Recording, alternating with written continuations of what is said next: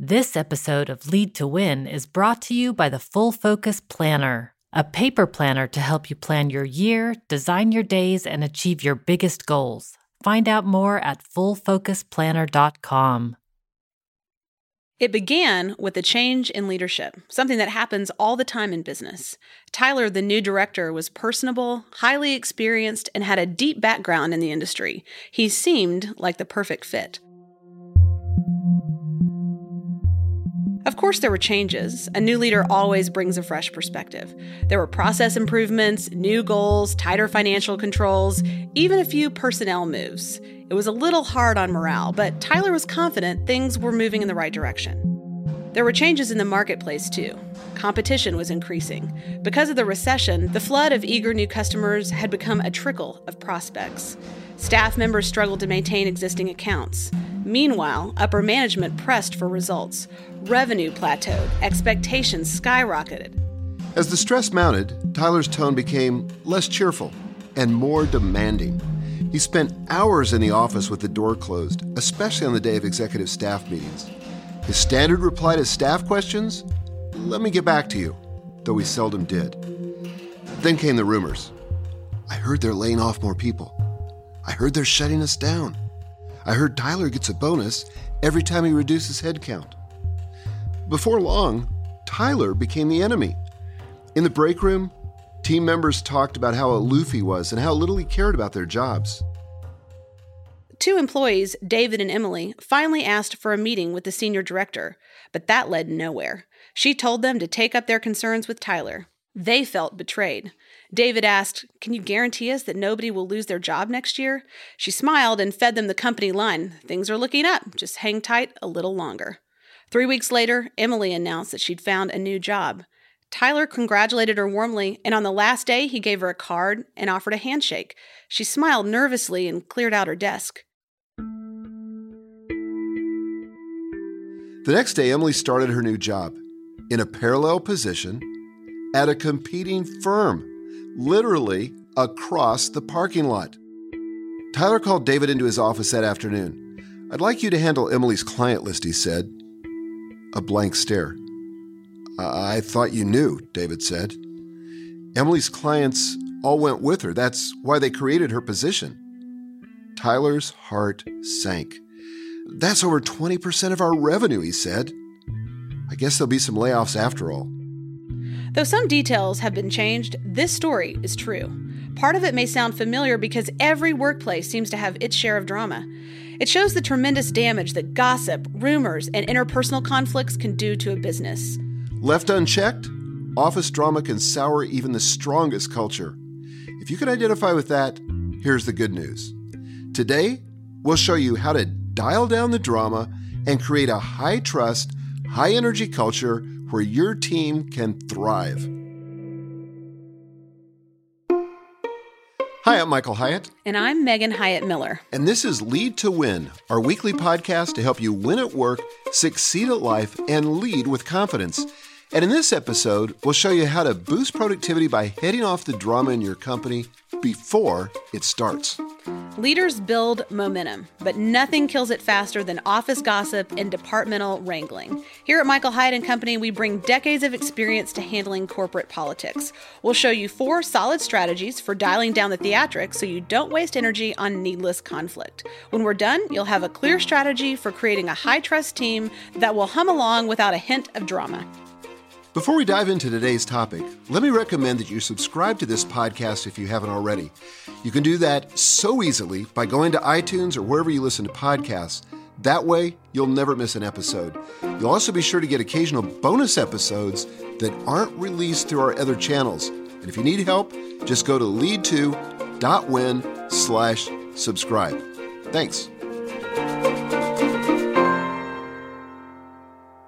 Okay, so let's start with this story because I have an epic Olympic-size example.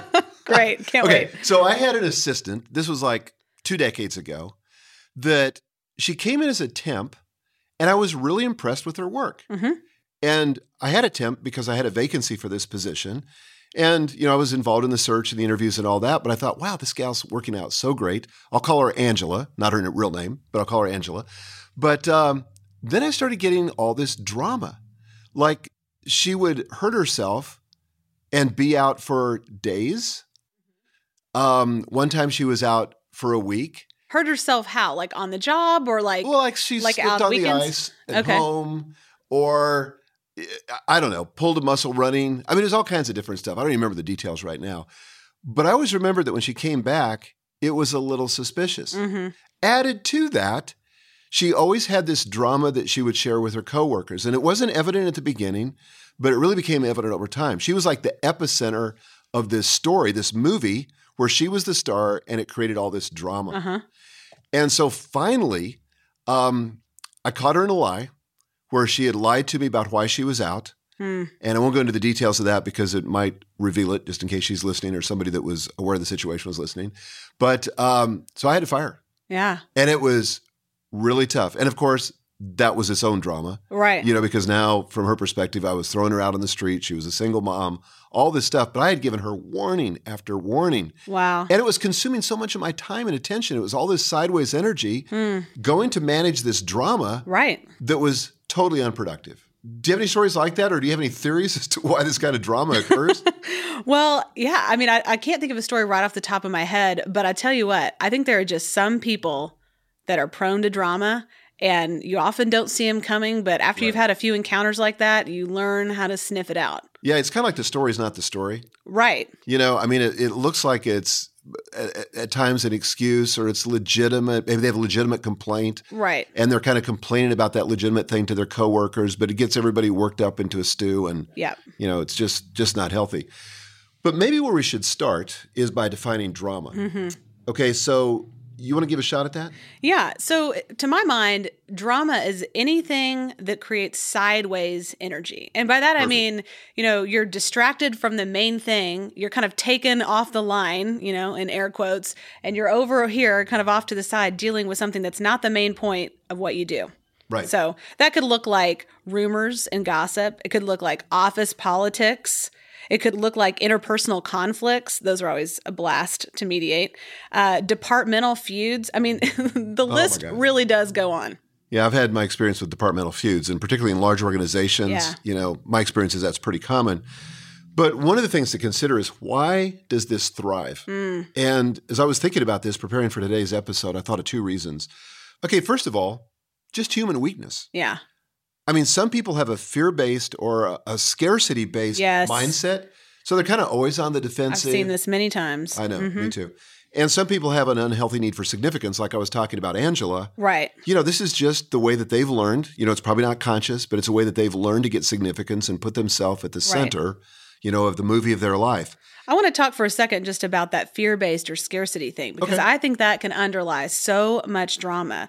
And oftentimes it's caused because people have had negative experiences in the past, whether personally or professionally, where they felt edged out, or they didn't feel like they got, you know, what was due to them, or they worked hard for something and it was given to somebody else. You know, whatever their history is, they just feel like there's not enough to go around. And unless they're angling for themselves all the time, they're going to get left out in the cold because nobody else is going to look out for them and everybody is against them. And it really comes from a belief system that is so insidious. And you'll start, if you notice that, you'll start to pick it up in conversations that you have with people where there's this kind of underlying current of people are against me, and given the chance, they're going to try to screw me. Yep. And so I've got to look out for myself. Right. That's why I'm advocating and creating this drama. Yes. So I had another story like that happened. There were two people that were vying for the same position. And one of them was a female and one of them was a male. And this just happened to be a case. And I think, you know, if you look at my record, I've been a huge advocate for women in the marketplace. First of all, let's start with the fact that I have 5 daughters. And so I'm predisposed to that. We kind of run your life. Yeah. And so like out of 5 executive vice presidents I had reporting to me at Thomas Nelson, 3 of them were female. So anyway, I don't think gender is a bias in how I do it. Right. But in this particular case, the male was way overqualified. Or not overqualified, but more qualified. Better qualified. Yeah. And so the woman, of course, saw this as just one more blow and originating from a gender bias on my part. And the funny thing about it was, unbeknownst to her, her dad called me. Wow.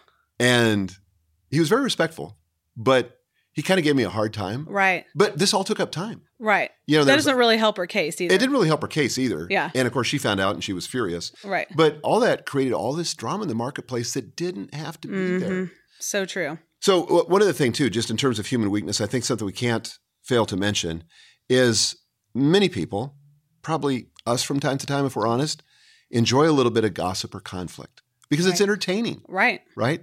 And I mean, that's a lot of what drives the news cycle. Yeah. You know, all these salacious details about politics and all that, you know, it's entertaining. And then I think there are others who are just cynical. Again, very related to the point you made about scarcity, but cynical because of what's happened to him. And they're just going to oppose nearly everything. These are the people that always look at the glass half empty. They sit in meetings with their arms crossed, leaning back, kind of looking down their nose. Right. I've been in those kind of meetings, and man, nothing will sabotage what you're trying to do like that. Oh, it's so contagious. It's so contagious. You know, it's lethal.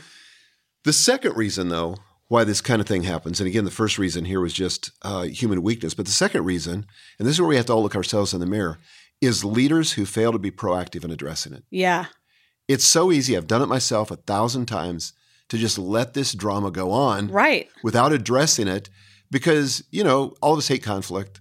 We like to think that it'll kind of heal itself or go away on its own, but it doesn't. It grows in the dark. It does. You know, the other thing is when you have drama that is kind of breeding behind the scenes in your workplace, what it costs you in terms of time and money can hardly be measured. I mean, it's so distracting, it's so consuming that it takes people's best energy, and including your own as a leader, and puts it in something that has no return on investment. Yeah, absolutely. And you just can't afford that.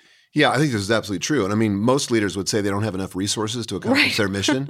And when you start siphoning off those same resources in drama, then it makes the task even more difficult to achieve. All right, so we've identified 4 strategies for dialing down the drama, which after all this talk of drama, I'm excited to get to. So what's the first one? Yeah, too. Okay, so strategy number 1 is to quash the rumors with truth. Yeah. Okay, so in the absence of information, I have learned this so many times, in the absence of information, people create their own narrative. Yeah. Because all of us have to have a story that make the facts matter. Sure. So it's easy to speculate. We do it all the time. You know, we do it particularly at the national level. We do it probably at the local level. But inside of companies, we do it. And we're thinking about management. People are going to create stories. It's just natural. Here's the thing. You can play offense, and you need to, which is to release as much information as you can as early as you can. Yep. So at Michael Hyatt and Company, this is why we do the weekly huddles. This is another reason why, for example, we release all the financial information to all of our employees. Whether it's good, bad, or ugly, we want them to know exactly where we are. And we want to give our narrative. So we want to release it, and we want to give our narrative. The other thing, though, is to play defense. And this is to directly address false reports or rumors. So when you hear something that's not true, don't hope it's going to get better. It's going to get worse. Right. It's going to get amplified. It's going to get bigger and crazier if you don't step into the middle of it and address it. And I don't think you just, start by saying, hey, that's a lie. I think you start by saying, look, I totally get why you would think that. And frankly, it's my bad for not stepping into this and kind of giving you the behind the scenes. What do you say all the time with Joel? Show your work. Yeah, show your work. Joel says to me. Yeah, okay. So it's my bad for not showing you my work. Right. But let me just kind of give you the background to this and see if this makes sense to you. Yeah. Well, there's also 2 types of drama, and this is really important to think about if you're trying to understand what's going on in your organization. There's real drama, which is uncertainty in your business, questions about layoffs maybe, or reorg, or other rumors. Those are stories that people are trying to construct to make sense of something that's happening that's maybe scary or unsettling. Then there's melodrama. And this is the stuff of interpersonal conflicts, attention seeking, gossip about other people. That's the yucky kind of drama. And you need to deal with them differently, and you need to know which one you're dealing with before you try to address it. Yeah, I think so. It's worth asking that question. So this happened a number of years ago, actually during the Great Recession, and it wasn't something that happened internally in the company, but I think it illustrates the issue of being able to, or the need to address things that you hear that are false, but to address them directly. So in the midst of the recession, we decided for strategic reasons that it didn't make sense for us to attend the largest trade show in our industry. I remember this. Yeah. Mm-hmm. Well, here's what we did. We did a study and we said, where's our business coming from? And we found that 90% of the profit in the company was coming from like 20% of our accounts, maybe even 10% of our accounts. The old 80-20 rule. It was, but in this case, it was like 90-10. Okay. So we said, okay, so we're spending like $500,000 to go to this trade show. And we're meeting with all of our customers, including the 90% that don't really drive the business. So a very distracted environment, very expensive. So we said, hey, look, we could fly in those 10% of the customers into Nashville. We could do the trade show, make our sales pitches, expose them to our best authors, not have the distractions of every other publisher vying for their attention, and really have them all to ourselves. We could do that for cheaper, way cheaper, like 20% of the cost, of going to the trade show. Kind of a no-brainer. The no-brainer. So we made a decision.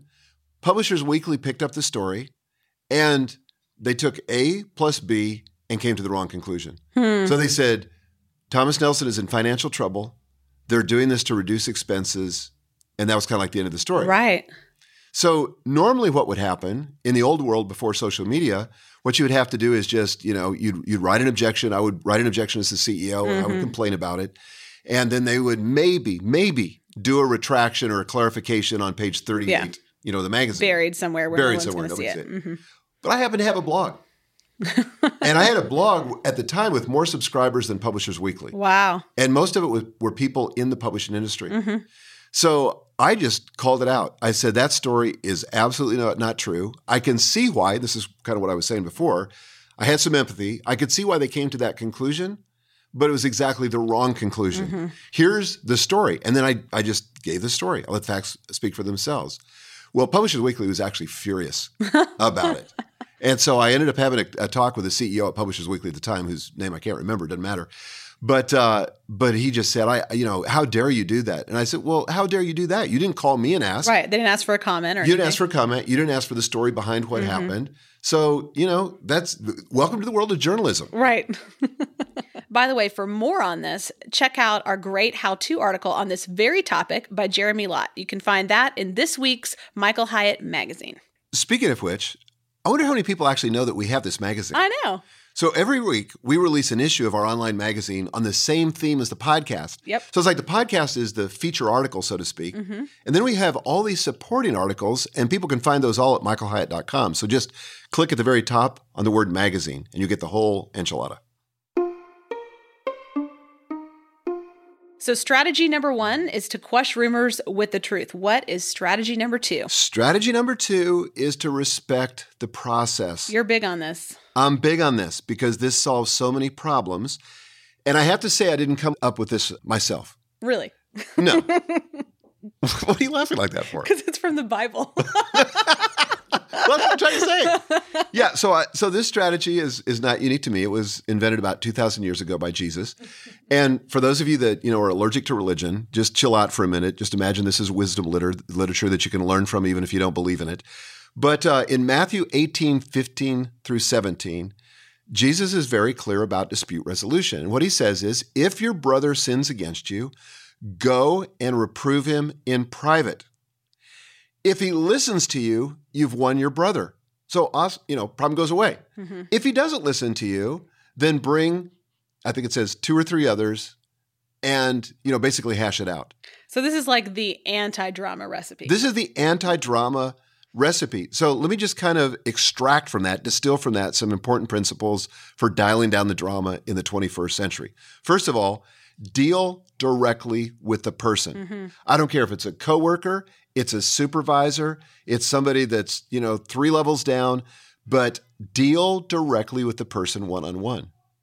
So deal directly with the person one-on-one. If there's no resolution, invite a superior or somebody that, you report to join you.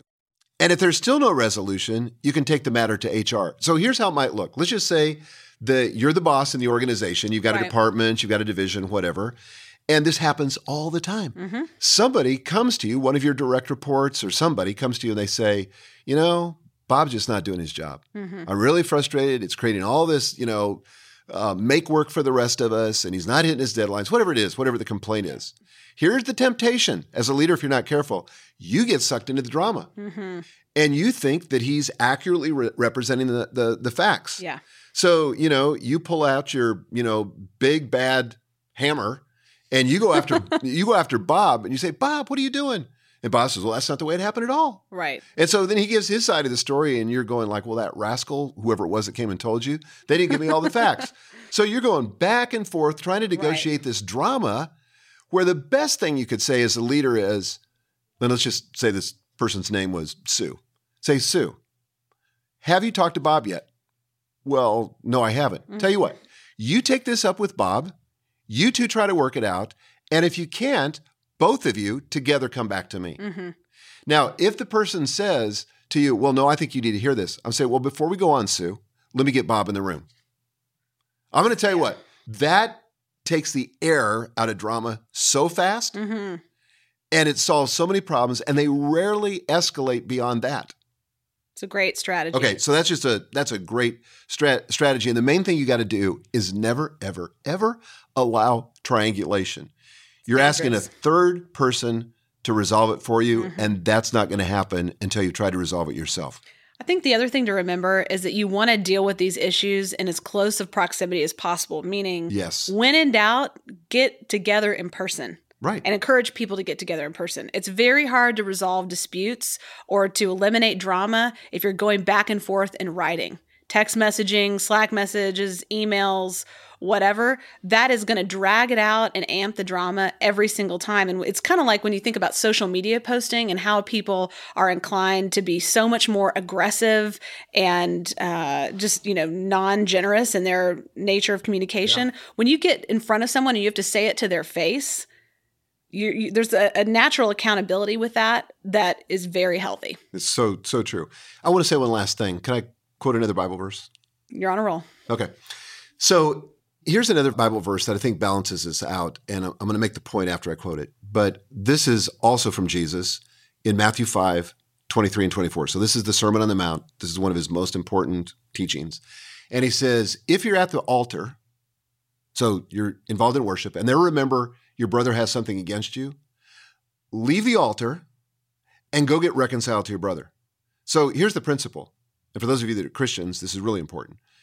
Reconciliation or relationship with others takes priority over worship. Stop the worship and go get reconciled. Now, here's the thing that's interesting about this. So the first passage I quoted in Matthew 18 says that if somebody offends you, it's your responsibility to go address it. Mm-hmm. This one says, if the shoe's on the other foot and you suddenly remember that somebody's been offended by what you say, it's your move. Right. The point is, it's always your move. You just can't, sit on your butt and wait for the other person to come and initiate the reconciliation. You're always 100% responsible. Totally. Okay, so Dad, I have 2 surveys that I want to share with you. Okay. Number 1, this is from Forbes. People said in the survey that the number 1 source of workplace conflict is, quote, other people. Okay, so I got a question. Do we have to have a survey to know this? Right. I mean, where else would the conflict be? Well, and also, what are you going to do about that? No. You better think of some strategies, right? That's why we're talking about it today. Secondly, another study showed that employees spend 2.8 hours per week, a day per month, dealing with conflict. That's 385 million workdays per year in the U.S. Wow. Talk about sideways energy and no ROI. Hello. No kidding. Well, that's why we're addressing this. Yeah. So important.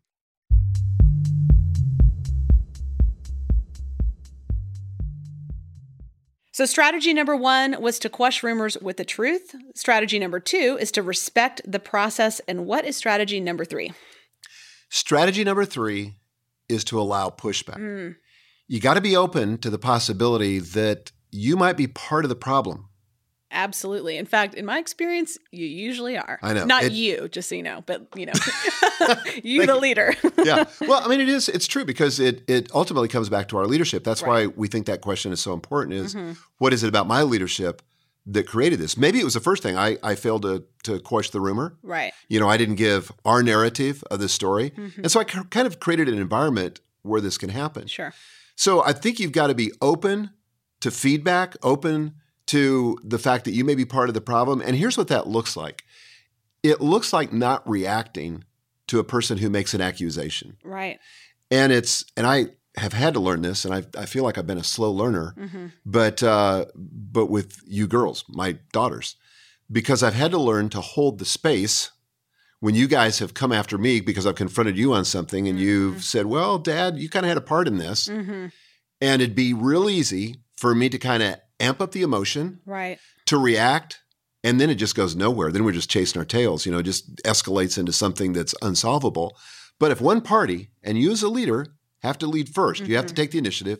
If one of you can allow the pushback and just say, to yourself, I'm going to hold the space. I'm not going to react. I'm going to take notes. I'm going to consider the possibility that I may be part of the problem. Well, guess what happens to the other person? They feel no need to amp up the drama. Yeah. They feel no need to escalate.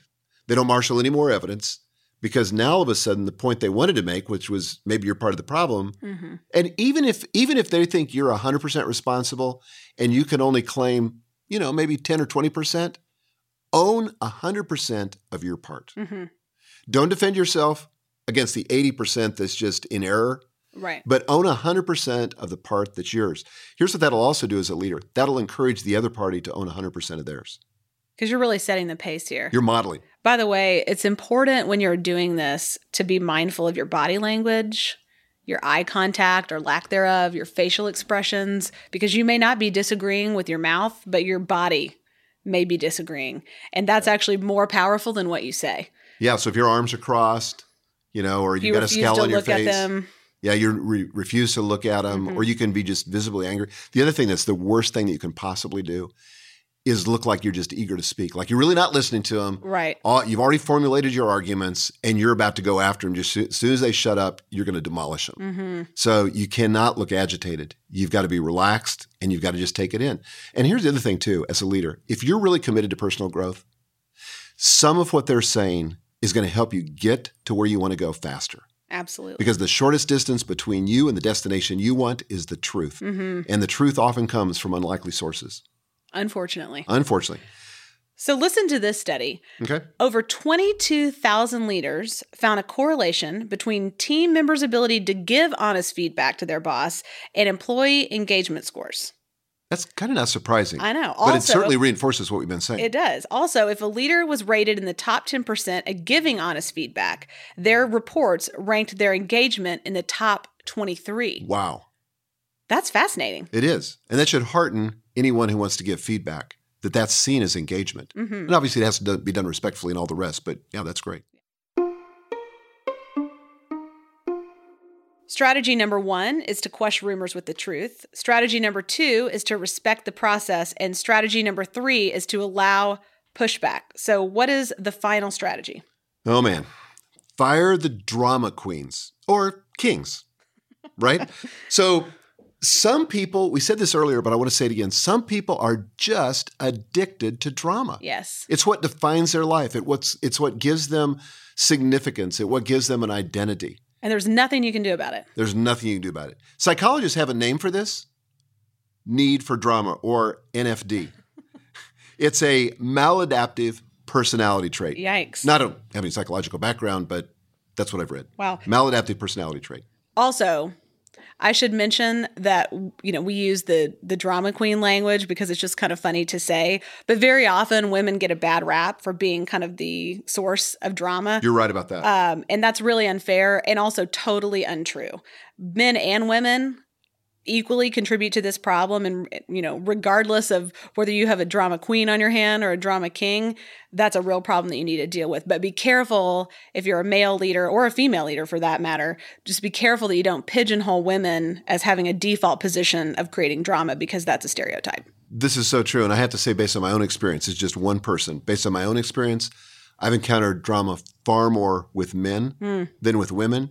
But it oftentimes is a little bit more subtle and, frankly, more sinister and has more negative repercussions. So, yeah, that's a good word. Thank you for saying that. Let's just call them drama queens for, with all the disclaimers that you just said. But these people invent drama if there's none. Why? Because their identity requires it. Yes. Their sense of significance requires it. And all it does for you as the leader is cost you time and money. Mm-hmm. So I would suggest you have a 2-strike rule for this. Warn once and then fire them. The faster you get to that answer, first of all, it's good for the organization because all of a sudden now you've taken somebody that's highly contagious, that's going to infect people if you leave them in your organization. Mm-hmm. But it also sends a message to everybody else about what you'll tolerate. Yeah, Dave Ramsey has a 0 tolerance for gossip. You're guilty of that one time, you're out of the organization. It's okay. If you need guidance on how to have that tough conversation, and you probably do because there's a lot of ways that you can, fall into the pit and screw it up. But if you need guidance on that, check out episode number 5, where we talk about anatomy of a tough talk. And that gives you, I think, a great strategy for handling difficult conversations. So it's easy to get rid of somebody who is a drama king or drama queen who's not a high performer. I mean, it's sort of a no-brainer. It's all toxic and it's going to be nothing but good to get rid of them. But what happens if that person is one of your highest performers? Yeah, and that's often the case, particularly when these people somehow manage to get into senior management or senior levels of leadership. So I had just such a case many years ago in another company where one of my top performers, year after year after year, always had this drama surrounding him. And he was so good at it, they never quite left his fingerprints on it.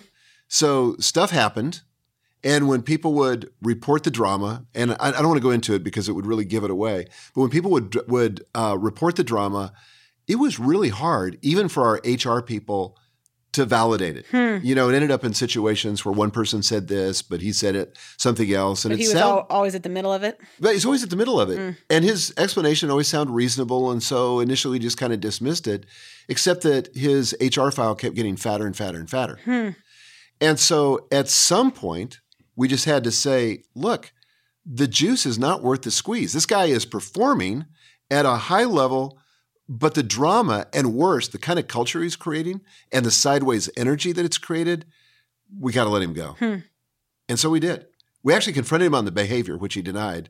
And we said, look, all we know is this isn't happening with anybody else. So there's always this drama. So either you're hiring people that are creating this drama, which is still about your leadership, or you're creating the drama, which is what we suspect. But we're going to put you on a probationary period. And if this doesn't go away, you're going to go away. And guess what? He went away. So what happened after you did that in terms of your results? Oh, my gosh. First of all, huge boost in morale in the division that he was leading because people were like, finally, you guys see what we've been dealing with for years. It made us look bad. The fact that we were tolerating that made us look weak in our leadership and completely clueless about what was going on in this division. Yes. And once we confronted it, I mean, a huge sigh of relief. Guess what happened? Without him, we thought he was the driving force of that performance. He wasn't the driving force. If anything, he was the lid on the performance. Once he went away, even without replacing him, the performance of that division went up. That's incredible. Today, we've learned that you can dial down the drama in any workplace using 4 simple strategies: quash rumors with the truth, respect the process, allow pushback, and fire drama kings and queens. As we wrap up, I just want to remind you that workplace culture is the leader's responsibility. That's right. Be proactive in creating a low drama environment where your team can thrive. Dad, do you have any final thoughts? Yeah, I think this is one of those things that's kind of like a low-level headache. It's almost like when you have a health symptom and you just keep ignoring it, and then you go in and find out you had an early warning and you could have fixed it months or years ago, but you neglected it, and now you got a full-blown crisis. Yeah. This is how these drama kings and queens are. If you don't deal with this in the workplace, it can metastasize and become something that's almost irreversible. So deal with it now, sooner rather than later.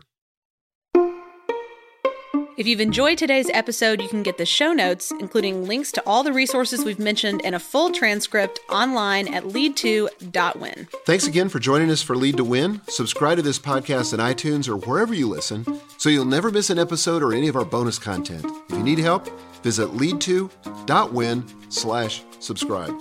This program is copyrighted by Michael Hyatt and Company, all rights reserved. Our producer is Nick Jaworski. Our writers are Joel Miller and Lawrence Wilson. Our recording engineer is Mike Burns, and our production assistant is Alicia Curry. We invite you to join us next week when we're going to give you a personal tour inside our new office space, and we're going to tell you the philosophy behind it, why we did what we did. Until then, lead to win.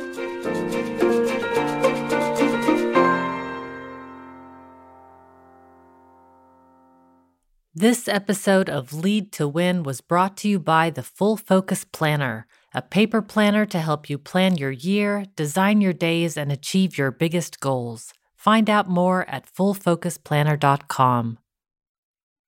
Strategy number 1 is to squash. I'm like, squash? Squash? I know. I like Quish. I like it too. Isn't that the game they play inside of Harry Potter? That's Quidditch. I like that. I like where your head is. Something like that.